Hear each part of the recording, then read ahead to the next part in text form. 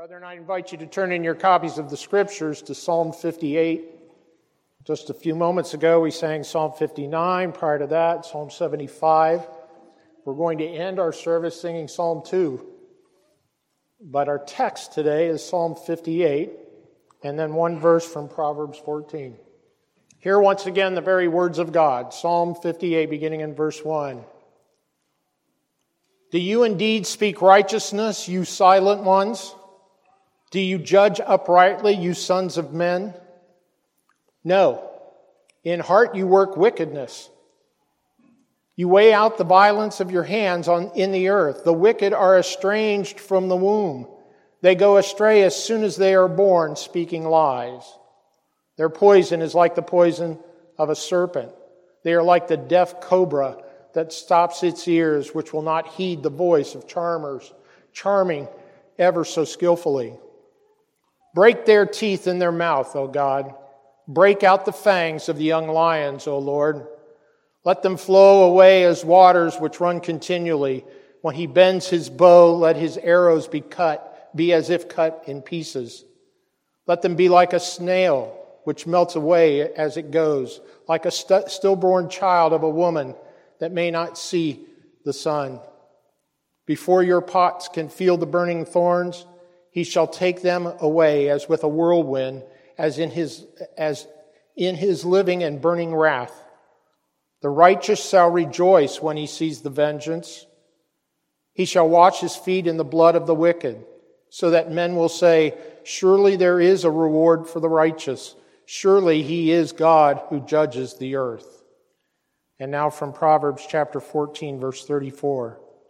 Righteousness exalts a nation, but sin is a reproach to any people. Let us pray.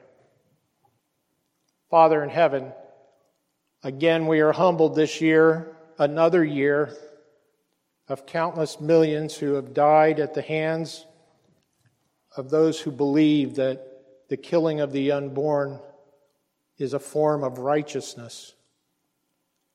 Father, we humble ourselves before you. We are impotent to save, but you are the living God, the one who has created all things, and your wrath will come against the wicked. You promised this throughout your scriptures, and today we are reminded of that once again. Father, we pray that you would strengthen us to proclaim righteousness to this nation and to the world, that your servants who are your heralds would be faithful in doing so, that we would call sin what it is, wickedness, and that we would call righteousness from your word and teach that to the men of the world. We pray that you give us strength to do that, endurance, courage, and that those words of truth would go forth and pierce the hearts of men, that they would humble themselves before you in repentance, that you might lift them up. And this we pray in the mighty and strong name of our Savior, Jesus Christ, the Lord of lords and King of kings. Amen. As we have been working through the various covenants of the Scriptures, we have seen in both the Adamic and the Noahic covenants the negative sanctions imposed on mankind for breaking God's covenant of life. In Adam's day, it was the curse on the whole world to the seed of Adam. And in Noah's day, it was the flood that killed all, save for 7 who were kept in the ark. From these experiences that we read of in the Scriptures, we know that all men are in God's covenant of life. They either live in harmony to that covenant or they live in opposition to God's covenant. There is no third option. And today we are taking a brief divergence from my intended course of looking once again at the Abrahamic covenant. And we'll return to that in 2 weeks. Next week I will be in Middlesbrough to preach. But today we shall consider the consequences of nations that live in disobedience to God's covenants. This I have chosen to do as we once again have passed another anniversary of our nation institutionalizing the slaughter of unborn children to the God of so-called convenience. I came across a quote this week that I believe captures much of the essence of the profound evil of abortion that kindles God's wrath. Abortion isn't one issue among others, as the late Robert Jensen observed. It marks the line between civilization and barbarism. Legalized abortion gives the power to kill into the hands of private citizens. It allows the most interested parties to eliminate inconveniences and obstacles, even if those obstacles are other human beings. Legalized abortion gives adults permission to prey on the most defenseless and vulnerable members of our society. Legalized abortion is a legal wedge that justifies other horrors, such as euthanasia, eugenic engineering, and the macabre trade in human tissue. Since 1973, over 60 million unborn babies have been killed in the U.S. The annual number of abortions has been declining since the 1990s, but we're still slaughtering hundreds of thousands of every year. He who planted the ear, does he not hear? He who formed the eye, does he not see? The one who knits fetuses in their mother's wombs, will he not avenge? God is not mocked. We've chosen barbarism. Our greatest danger is that he'll let us have it. Now, this quote has fallen just short of its intended condemnation of abortion. God has already given us over to barbarism. And consequently, we are reaping the wrath and calamities of God. How do I know this? We have just elected the most avowed pro-death administration to govern our country in our country's history. Brethren, barbarism is not on the horizon, it's here. Recently, Bazaar magazine, of all magazines, Bazaar magazine, has published a quote from President Joe Biden that codifies our president's current view on abortion. In an NBC town hall, Biden addressed the possibility of Judge Amy Coney Barrett overturning Roe v. Wade if she was confirmed as a Supreme Court justice. Quote, number one, we don't know exactly what she will do, although expectation is that she may very well move to overrule Roe, he said. And the only responsible response to that would be to pass legislation making Roe the law of the land. That's what I would do. In the mind of our president, the only responsible thing to do is to pass legislation making Roe the law of the land. Human sacrifice is the law of our land, and our president wants to strengthen those laws, not overturn them. Brethren, the days in which we live are dire, but the God in whom we trust is all-wise, all-discerning, all-powerful, and full of grace and mercy. His ways are not our ways, his thoughts are not our thoughts. None shall stay his hand of righteous judgment, nor shall he keep his anger forever, according to Psalm 103:8. He sees the oppression of the weak and the hand of the wicked against his righteous ones. He is our strong deliverer, and when he rises up, there shall be no mistaking it, that it is he who shall take vengeance. Our text, Psalm 58, identifies in the first 5 verses the character of the wicked and venomous nature of those who oppose God and his righteousness. Hear those words again. Do you indeed speak righteousness, you silent ones? Do you judge uprightly, you sons of men? No. In heart you work wickedness. You weigh out the violence of your hands in the earth. The wicked are estranged from the womb. They go astray as soon as they are born, speaking lies. Their poison is like the poison of a serpent. They are like the deaf cobra that stops its ears, which will not heed the voice of charmers, charming ever so skillfully. Those are the words of our God. And here the Holy Spirit is underlining the ways of the wicked. The wicked are silent regarding righteousness. Their hearts are filled with wickedness, and their hands act out the violence that is in their wicked hearts. The wickedness of men is from the days of their birth, as they certainly are the sons of Adam. And what comes from their mouths is poison, like the poison of serpents, and that vile venom cannot be charmed away. Brethren, there is a steadfastness to the ways of the wicked, but God's ways are not thwarted because of the steadfastness of wicked men. On the contrary, because the wicked are headstrong and steadfast, God uses that quality against the wicked. This is the import of Psalm 9, verses 15 through 9. Hear these words. The nations have sunk down in the pit which they made. In the net which they hid, their own foot is caught. The Lord is known by the judgment he executes. The wicked is snared in the work of his own hands. What we learn from these verses is that we must never lose sight of God's mighty sovereign hand and his sovereign outstretched arm being at work on behalf of his people, described by our Lord as the meek who shall inherit the earth. We sang of that earlier in the service. It is not the wicked who shall prosper, though they seem to prosper for a little while. It is the righteous who shall prevail and shall do so in abundance. Consider these truths from Psalm 146:9, Proverbs 4:19, and Proverbs 15:9. The Lord watches over the strangers.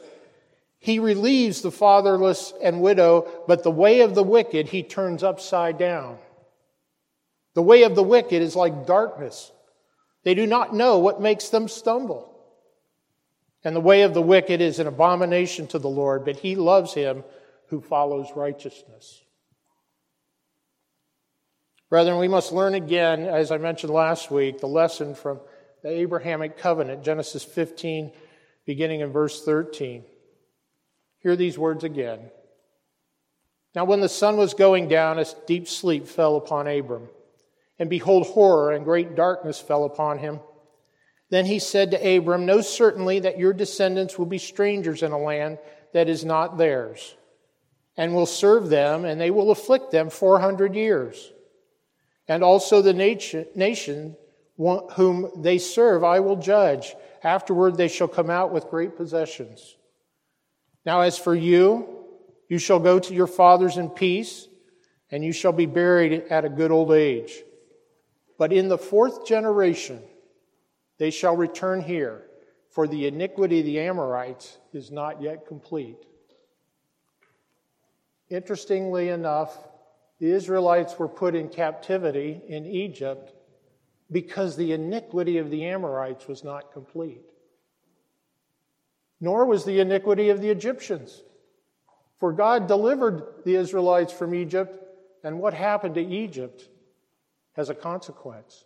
10 plagues they suffered through, and each one being a little worse than the one before, until the last plague took the lives of the firstborn of man and beast throughout all of Egypt. And then when the Egyptians, in their fear of the living God, paid the Israelites to leave with all of their wealth, God then killed Pharaoh and his army in the sea, the dry seabed where the Israelites passed in deliverance of that army, and the sea engulfed them.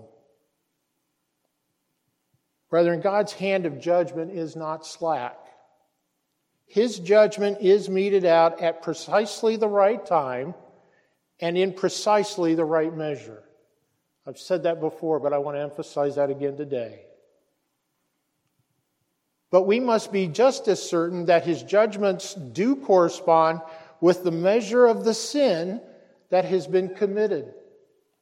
It took 400 years for the Israelites to live in captivity before the sin of the Amorites was full.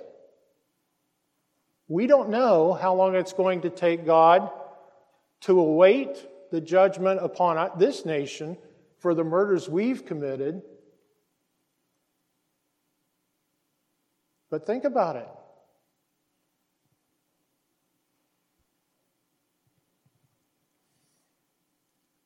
How many years has it been since 1973 when we codified the legal slaughter of human beings?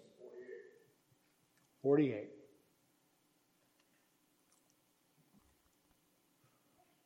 We must be just as certain that God's judgments will correspond with the measure of the sin that has been committed. His judgment will correspond with the measure of sin that's been committed.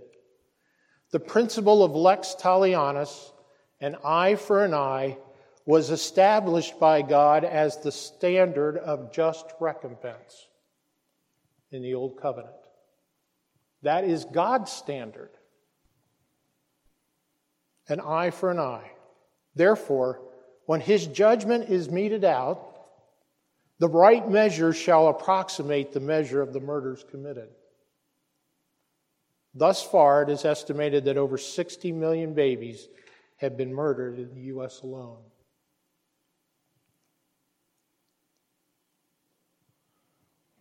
The remainder of our text speaks of the response of a just and righteous God to those who practice wickedness. Moreover, verses 6 through 11 provide us the way in which we should pray. This is called an imprecatory psalm.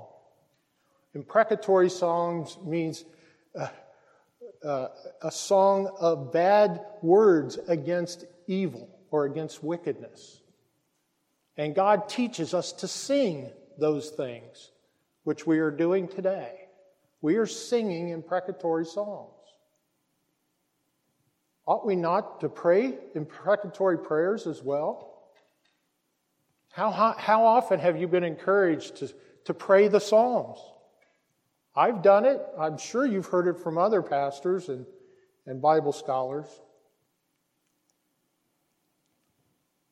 This psalm calls upon God to righteously judge wickedness. Hear the words of David as he was inspired by the Holy Spirit to record the words of this song. Break their teeth in their mouth, O God. Break their teeth in their mouth. Break out the fangs of the young lions, O Lord. Let them flow away as waters which run continually. When he bends his bow, let his arrows be as if cut in pieces. Let them be like a snail which melts away as it goes, like a stillborn child of a woman, that they may not see the sun. Before your pots can feel the burning thorns, he shall take them away as with a whirlwind, as in his living and burning wrath. The righteous shall rejoice when he sees the vengeance. He shall wash his feet in the blood of the wicked, so that men will say, surely, surely, there is a reward for the righteous. Surely, he is God who judges the earth. Brethren, when the wrath of God is visited upon the wicked, it shall be an onerous judgment. The teeth of the wicked shall be broken, that their speech would be inhibited. That's what the purpose of the broken teeth are here. That their speech would be inhibited. Their arrows will be broken into pieces, so that their weapons will be impotent before the Lord. The wicked shall melt away like a snail caught in a bright sunshine, or like a stillborn child who does not see the sun. This description of a stillborn child is particularly salient for the sin of abortion. The wicked shall become the very thing they desire for children, stillborn. And as the hot winds of burning fires become a whirlwind of destruction, so shall God's wrath consume the wicked. Then the last two verses of our text show us the hope set before the righteous. Those who identify with the Lord of hosts, the King of kings, the Lord of lords. The righteous shall rejoice when he sees the vengeance. He shall wash his feet in the blood of the wicked. I'll explain that in a minute. so that men will say, surely there is a reward for the righteous. Surely he is God who judges the earth. By God's providence, we read from Daniel 3 today. What was Nebuchadnezzar's response when he looks into the fiery furnace? After his men lay dead around the mouth of that furnace, and the men inside, not 3, but 4, one whose image is as of the Son of the living God, walk around and are unharmed by the fire. And when called out, don't even smell like they've been near a fire, let alone having their hair singed or their clothing burned. And what was Nebuchadnezzar's response? We shall bow to your God. We wonder, Lord, how long will you wait? I don't have an answer for that question. Except to say, when it's time, and he'll know what time it is, the judgment will come so severely that just as this psalm says, surely, men will say, surely there is a reward for the righteous, and surely he is God who judges the earth. The recognition that this is God's handiwork will not be mistaken. Everyone will know it. Everyone will know it. Now notice this, brethren. Somebody has to say these words, right? So that men will say, someone lives to say these words. Who's the one that lives? Is it the wicked who are being judged? Or will it be the righteous whom God preserves? The righteous are those who survive. And we should also note that dead men don't see, nor do they speak. Only the living see and speak. Only the living could say, so that men will say, surely there is a reward for the righteous. Surely he is God who judges the earth.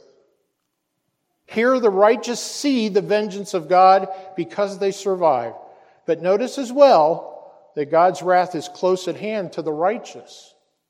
They are in the midst of the judgment. For their footsteps, the footsteps of the righteous, are bathed in the blood of the wicked. When this judgment comes in its fullness, I think it's already begun, but when it comes in its fullness, it's going to be so close that the blood of the wicked will be in our footsteps. We can't escape it. It's going to be all around us. Then lastly, verse 11 is the capstone of this violent rendition of God's judgment. And we will see these things come to pass. Why must these calamities befall the city or a nation? Calamities as so great as are described in this psalm. And the answer, so that men will say, surely there is a reward for righteousness. And surely he is God who judges the earth. Again, God will not be mocked. This is happening all around us. God will not be mocked. But he is a God of mercy and grace. He's slow to anger and abounding in mercy. He's giving time for people to repent. Whether they will repent or not, we don't know. If you've never placed your faith and trust in Jesus Christ, those who are in this room today, today's the day of salvation.